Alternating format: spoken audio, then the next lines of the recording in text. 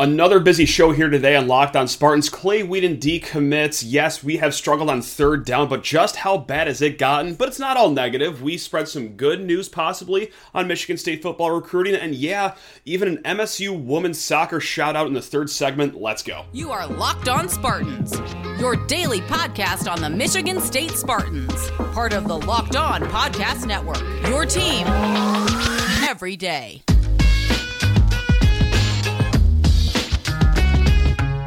Spartan friends, Spartan family, Locked On Spartans listeners, thank you so much for kicking off your day with us here at the Locked On Podcast Network. Yes, I am your host, Matt Sheehan, and we do this 5 days a week here on the Locked On Spartans podcast or YouTube show. Any way you consume this media, hey, thank you so much, and if you don't mind, throw us a like, subscribe, comment below. Really, in the end, do whatever makes you happy because your happiness is what comes first here on the Locked On Spartans podcast. Even though today we might not be talking about the happiest of news, you probably already know it. A 4-star kid from Michigan State's 2023 recruiting class, will not be in the recruiting class as he decommits. We're going to get into third down stats a little more in the second segment, but hey, along the way, we're going to drop along some good news about the Spartans here and there. But before we get to any of that, just one more thing. If you want to reach out, lockedonspartans@gmail.com is the place to find us. Now let's get into the nitty-gritty here. If you follow recruiting at all, you already know this has happened. Monday evening, Clay Whedon out of Tampa, Florida. Yes, he's the top 400 offensive lineman prospect. He will not be joining the Michigan State Spartan 2023 class as he announced on Twitter that, he's decommitting, says, quote, does not have anything to do with football or academics. This comes just a little under 2 weeks after he visited Auburn in their game against LSU. So there you have it. I gotta say, kind of a unique recruiting saga to begin with. For the longest time, going back a year, he was considered to be this big Auburn lean. And then in June, he visits campus, East Lansing's campus, I should say, and then commits to Michigan State, which actually surprised a lot of recruiting insiders because he was long considered to be this Auburn Tiger lean. And, he visits Auburn, decommits for Michigan State, and yes, he hasn't committed to Auburn just yet, but look, if you want me to break the news for everyone here, he's going to be going to Auburn eventually, whether it's announced this week, next month, or on National Signing Day. He's going to go back to the place that he considered home long ago here. And let's just all take a deep breath right now before going any further. No, this isn't good news. Of course it's not. I'm not going to say good riddance to it.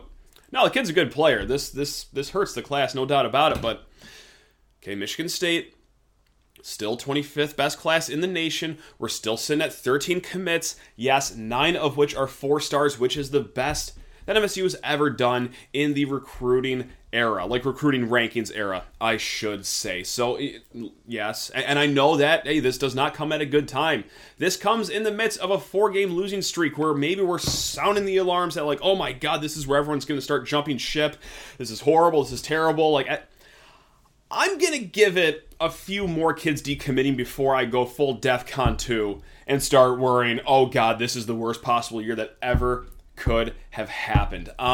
So with that said, let's talk about this decommit, what it means, all that good stuff, and shout out to emailer Jake. That's right, he hit us up at Locked On Spartans, and he hit us with 4 questions surrounding the decommitment of Clay Whedon, and he couldn't have laid out these 4 questions any better. This is a perfect roadmap to our discussion for the end of the first segment here. So his first question that he said is, thoughts on everything?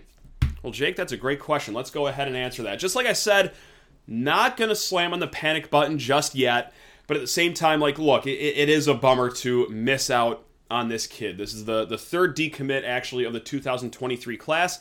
The other one was wide receiver Demetrius Bell, who decommitted, I think, about a month ago. And then, look, if you want to count Jalen Braxton, who was committed for about 16 seconds, fine, that's your third kid, but this is what happens when you're in the world of top 400 recruiting. I mean, kids flip from Bama and Georgia for crying out loud. But with that said, hey, look, I'm not stupid, contrary to popular belief. I do understand the tension around this decommitment and the timing. And look, I mean, I'm probably like you. I'm a bit maybe on edge a little bit myself because I keep telling myself, hey, if this season's going to go bad, long term, that's not the worst thing in the world. As long as this recruiting class stays intact, then it's going to be fine.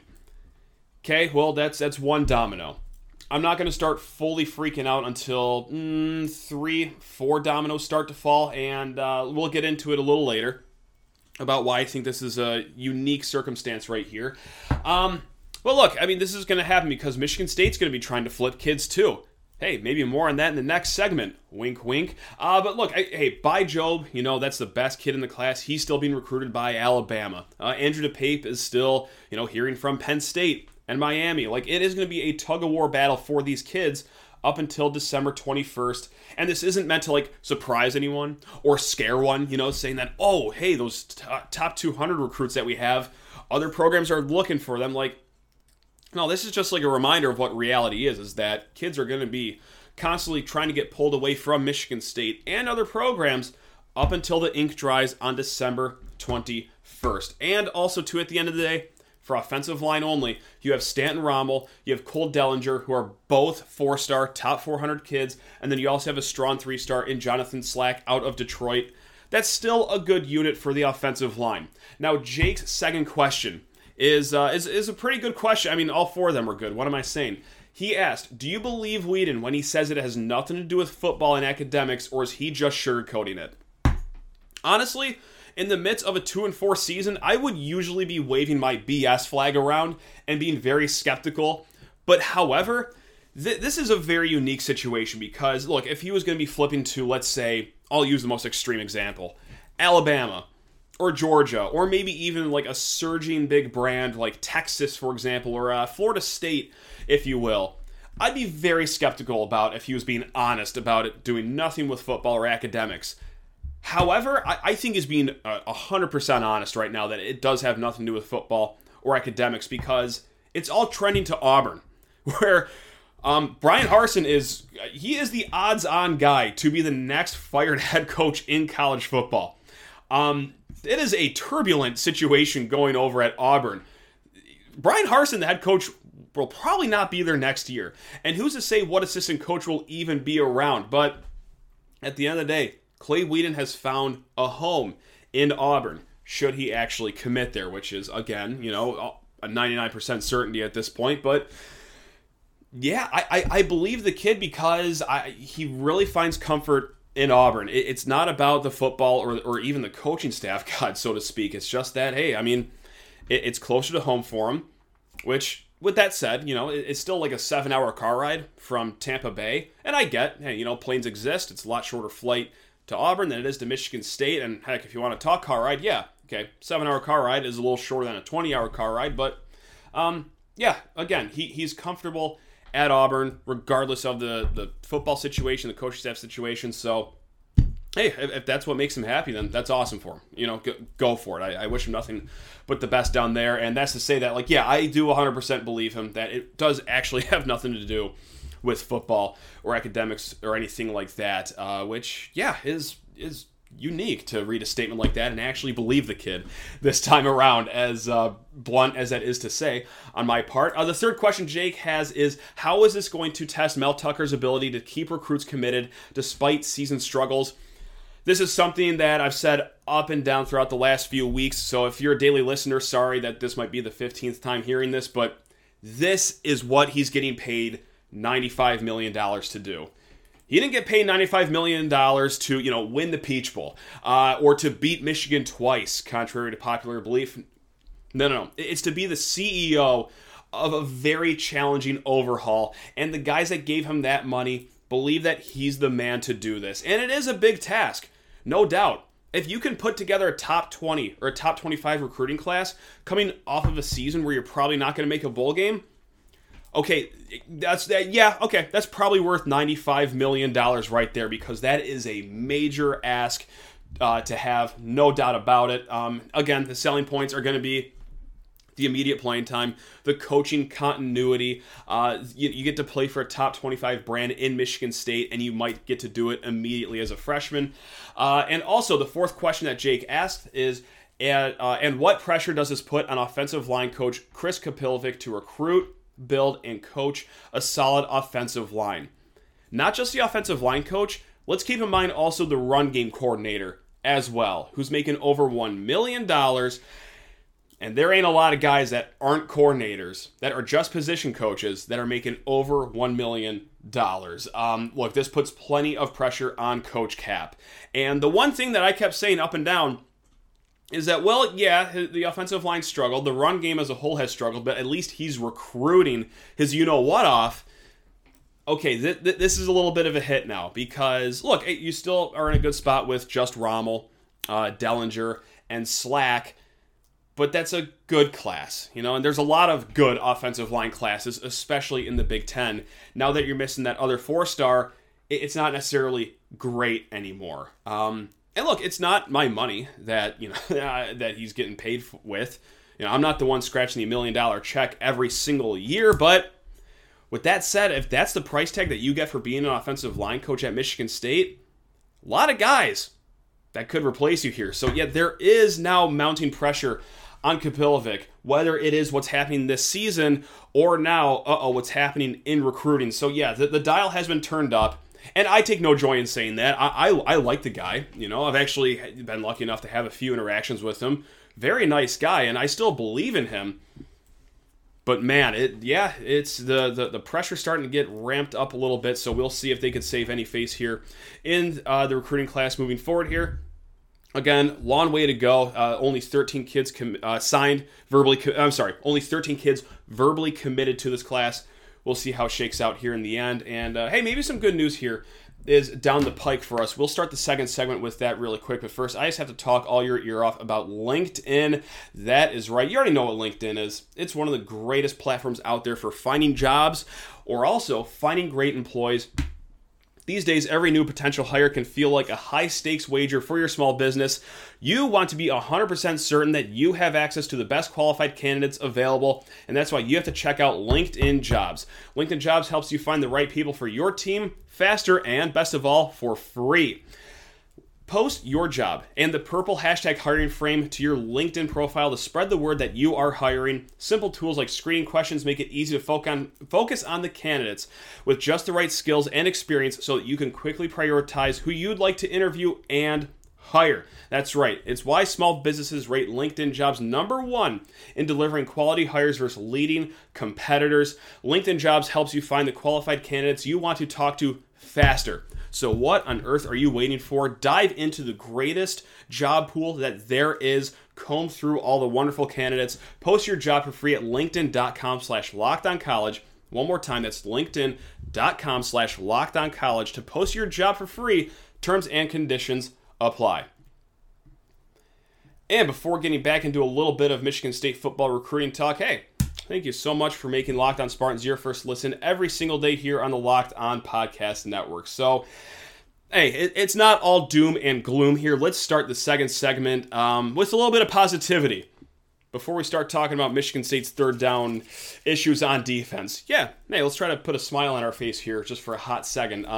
Also late Monday night, Justin Thind of 24/7 Sports. He also does work with The Athletic. He also comes on the show quite a bit. He logged a crystal ball for 4-star defensive lineman Ashton Porter last night. So, lose a 4-star offensive lineman could be gaining a 4-star defensive lineman. I say could with emphasis for two reasons. One, I don't want to be the guy to jinx it. I have an unfortunate jinxing ability, and I don't want to be the reason that things go south and he doesn't commit. And number two, he's going to make his final decision after his senior year season. So, look, right now, Ashton Porter, top 400 kid, defensive lineman from Texas, currently committed to Northwestern, but was just on Michigan State's campus last week. So if he wants to step right up, play for Marco Coleman, play for Brandon Jordan, okay, well, all signs are pointing to maybe he's thinking about that a little bit.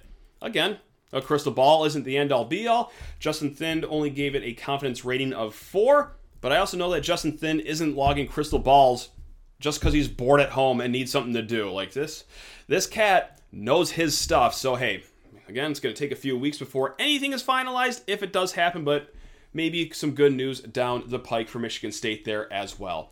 All right, wasn't that fun to talk about something positive here? Now, everyone wipe the smile off your face because we're going to talk about some stats here. If you're like me and you think that every single third down this season that the opposing team has picked up a first down, well, these stats are going to back that up, because you know what? I was just sitting around Monday night and I was thinking about Michigan State football like a completely normal, sane person does on any other weekday night.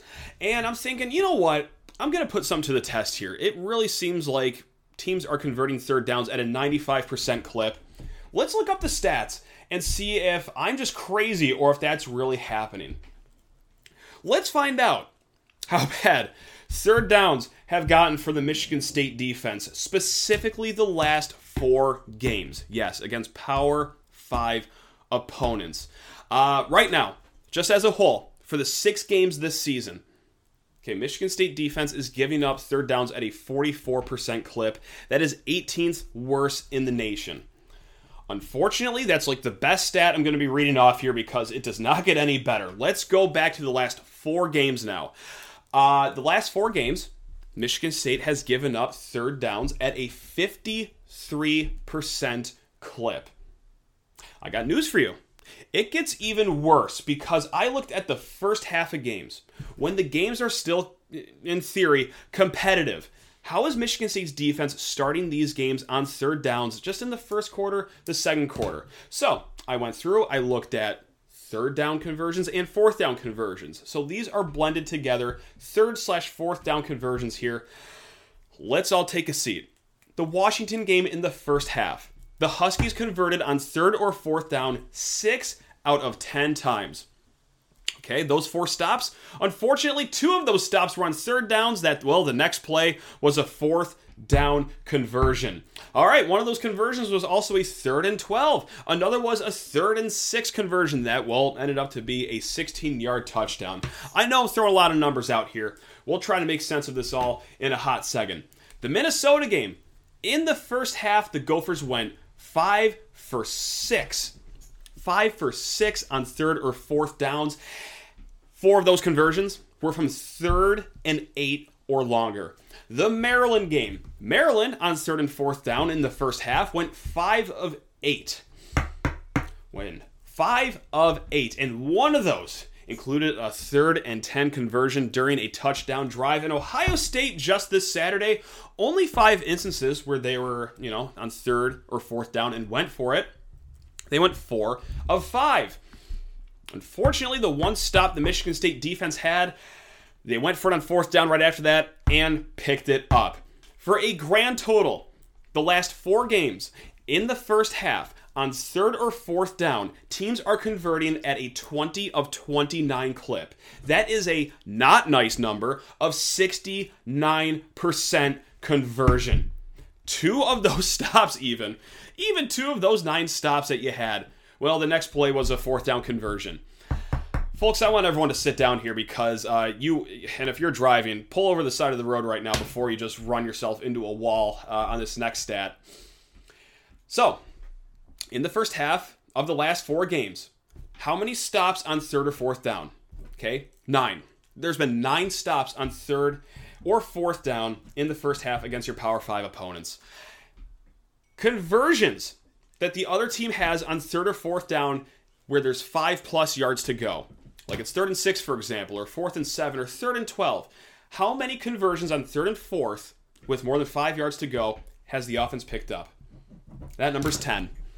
That number's 10. You have given up more 3rd and 5 and longers, more 4th and 5 and longers than you have had stops on 3rd and 4th downs. This is how bad it has gotten on third down. So, no, when you're watching the game, it's not just confirmation bias that like, oh, wow, I feel like they convert first down a lot of the times here, especially when the games are just starting and in theory competitive. Now, I got horrible news for you. It is as bad as it looks. 69% conversion rating in the first half against Power 5 opponents. I don't have to tell you that. That's absolutely, positively miserable. Now, I looked at the first half because, by and large, these games are only competitive in the first half, and yeah, so, that's the most important half for Michigan State before the game gets completely out of hand, or, hey, sometimes it gets out of hand because third down conversions have been so brutal. And look, hey, you want even more bad news? Coming into town this week is Wisconsin, who converts third downs at a 47.9% clip. That is 23rd best in the country. And then after that, you face Michigan, who is 34th best in the country in that stat as well. And, just to make things fair really quick, I did this with the offense as well. And honestly, they've been up and down with their first half, third or fourth down conversions. Did really well against Washington, went 4 of 7. Horrible against Minnesota, 1 of 6. Fine against Maryland, 4 of 6, and then 2 of 5 against Ohio State, but also, 2 conversions on Ohio State penalties as well. So that's 46% conversion rating for the offense in the first half on third and fourth down. So, but it's a different story every single time, right? Like the Washington game, all right, you're playing from behind the 8 ball immediately. Okay. The Minnesota game, yeah, that was a complete stinker. Maryland, yeah, you converted 4 out of 6 times, but also, your field goal unit missed 2 field goals in the first half, so that doesn't help things. So, yeah, that's it right there. Sorry about that, guys. Happy Tuesday or Wednesday or whatever day you're listening to this. Hey, the only way to go is up, perhaps, for the third down defense. Man, God, they need some confidence in the worst way possible, and hopefully you can just get an opening drive for the defense where you can actually get off the field, because it has been a long time since we've seen the Spartans be able to get off the field on the opposing team's first drive.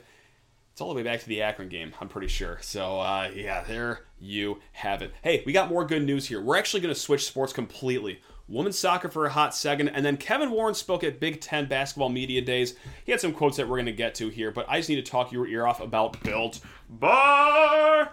That's right, Built Bar. If you haven't tried the Built Bar Puffs yet, well, guess what? You haven't fully lived your best life.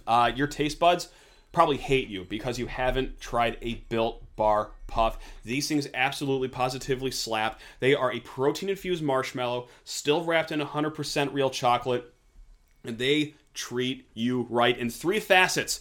The first facet, that's right, the taste buds. They care for your taste buds because these taste better than a candy bar. Just go ahead and try the cookie dough chunk puff. The second way, if I can count correctly, the second way they take care of you is they nourish your body. These are only 160 calories, whopping 15 grams of protein, and the sugar count is lower than it tastes like. It is fantastic. And the third way they take care of you at Built Bar, yes, they take care of your wallet. That's right. Go to Built.com. Smash in promo code LOCKEDON15, and that's going to get you 15% off of your order. One more time, gang. Promo code LOCKEDON15. All one word, LOCKEDON15 at Built.com. That's going to get you 15% off of your order of Built Bars, Built Bar Puffs, any of the Built products. Go treat yourself at Built.com. All right, let's switch from the gridiron to the soccer pitch, because we need to recognize a program that is not recognized enough around these parts, and that is the women's soccer program. They are just coming off of a weekend where they had a program record 3,000 plus fans at DeMartin Stadium. Highest attendance they've ever had for a game. And, well, who did they play? They played Michigan, that program down the road. And, well, how'd the game go? Dos a 0, 2-0 Spartans. That's right, because all they're getting is victories, especially at DeMartin. They are undefeated at home so far this year. Overall, they are 10-1-3. And that also includes a road win at top 5 Penn State just a few weeks ago. The All-American goalie, Lauren Kozel, 7 shutouts so far this year. Lauren DeBow, second in the Big Ten with 8 goals. Cameron Everin, 6 goals, which is still good for top 10 in the Big Ten. And then Ruby Diotati. If I'm saying that name right, I hope I am, because that's a sweet name. Ruby Diotati, 6 assists, which is good for second in the Big Ten. So these ladies are absolutely killing it. They play Thursday night, 7 p.m. at DeMartin. If you are in the area, tickets are like $3 or $5. Go on over there. They're having a great season at the top of the Big Ten standings right now, but still, hey, some games to go before they could clinch the title. So go support the Lady Spartans over there. DeMartin Stadium, 7 p.m. on Thursday. All right. Also, let's go over to Minneapolis, because Big Ten Media Days for basketball kind of snuck up on us. It's happening this Tuesday, and then also, if you're listening on Wednesday, Michigan State, their contingent will be speaking to the media on Wednesday as well. So we might get into some quotes or whatnot if Izzo says anything exciting or good in future episodes this week. So Kevin Warren, the commissioner, spoke at media days as well, and he was pretty protective of the words he was saying. He didn't say anything really too much or too revealing, but look, when the commissioner of the Big Ten speaks, it's kind of like whenever the president speaks. It's important no matter what he says. So let's go through some quotes right now. Obviously, a lot of the talk was on expansion and also adding USC and UCLA into the mix. And someone asked, like, hey, these basketball tournaments, like the Big Ten tournament, usually in Chicago, usually in Indianapolis, what's going to go on when you add these two Southern California teams? He says now we have the flexibility to have them really anywhere across the country. Having two great basketball programs, the history and tradition helps. So yeah, that's kind of the most revealing quote he had, where he's kind of revealing that, we probably have thrown around the idea of playing the Big Ten conference tournament somewhere that's not Midwest, maybe over in LA. I know it's not called the Staples Center anymore. I forgot what it's called now, but I don't know what venues they have over there in LA, but God, that'd be just a weird feeling to have the Big Ten basketball tournament in LA. Like, that's going to make the Madison Square Garden Big Ten tournament they had a few years ago just seem like a home game for everyone. God, that's going to seem so normal in comparison to if, we're watching Gophers Scarlet Knights on Thursday over in LA. That's just, it kind of has a gross taste to it. But hey, you gotta appease your newest guests, your two new fun toys. So maybe, there is going to be a West Coast Big Ten basketball tournament in the future. I don't know, very strange. But he was also asked about football divisions as well. Said, quote, if we'll continue to have them in football. We're having meetings on that right now. The good thing about it is that we're in... Sorry, this is a weird quote. Basically, you know what? I'll just cut to the chase. They're having meetings about it. This was his answer for a lot of questions, is that, we're talking about it. Like, football divisions, we're talking about it. Hey, Big Ten basketball tournament, we're talking about it. But, fact of the matter is that he's not committal to divisions. Now, with that said, what he didn't say is that they're going to keep divisions. I think that they are going to take after some other conferences in the nation and just scrap divisions altogether. I could see it being as early as next year, even before USC and UCLA join the party. Heck, you know what? Honestly, if it were truly 100% up to Kevin Warren and he didn't care about anyone's feelings and just wanted to do what he wants to do, he would axe divisions right now. He would say, Big Ten West... I'm sorry, this is a disgrace. It's going to be whoever of the three between Ohio State, Michigan, and Penn State. That's who's going to go to Indy this year. But no, he's, obviously going to do it in a diplomatic way, unfortunately. And we're going to see Ohio State butcher, Illinois and Indianapolis this week. But I think that after another year where the Big Ten East just runs away with the football title, I think this is the last year for divisions. And Kevin Warren not being committal on divisions, okay, I think that's the direction it's going to be going here because, maybe I'm just reading what I want to read, but Kevin Warren's a businessman. He knows that seeing a Big Ten West be a sacrificial lamb to Ohio State every single year isn't good for ratings. So, if he can gear up Ohio State, Michigan for every Big Ten championship game, you think he'd pass that up? Please, let's all be adults about this. Also, he was asked if college football playoff games will be happening on campus. I guess that's still up for discussion. He says, quote, there's been some discussion about having potentially these first-round games on campus. For us, from a weather standpoint, we'd probably have to play at a neutral site location, which is a bummer. You want the higher-seeded teams to be having home games. Like, that's what college football is beautiful for, the different environments, different cultures of fan bases, but also the weather. Like, let's say, for example, I want to see Miami. Let's say they finally get things right eventually. I want to see them come up to East Lansing on a snowy December day. I need to see Hurricanes at Spartans with massive stakes on the line and also a driving blizzard. Have to see that. Or, for example, I would love to see LSU come up to Camp Randall at Wisconsin, and you get all these Cajun Bayou fans up there to freeze their you-know-what off in 3-degree weather, probably 6 inches of snow, and yeah, just give me the home games. Like, Kevin Warren, you got to put your foot on the gas and say, oh yeah, we're doing home games, because that is going to be our greatest advantage in those months. So, now, again, it's just more non-committal talk, kind of not so coded language, but hey, that's one of the things that makes him a good commissioner. He's really smart around a microphone. And last but not least, he was asked about Big Ten expansion, and longer quote here. He says, quote, "The biggest thing right now that we have to come up with, what we're calling some of our can't-miss priorities, and one of the can't-miss priorities is to make sure that we flawlessly integrate our new media partners."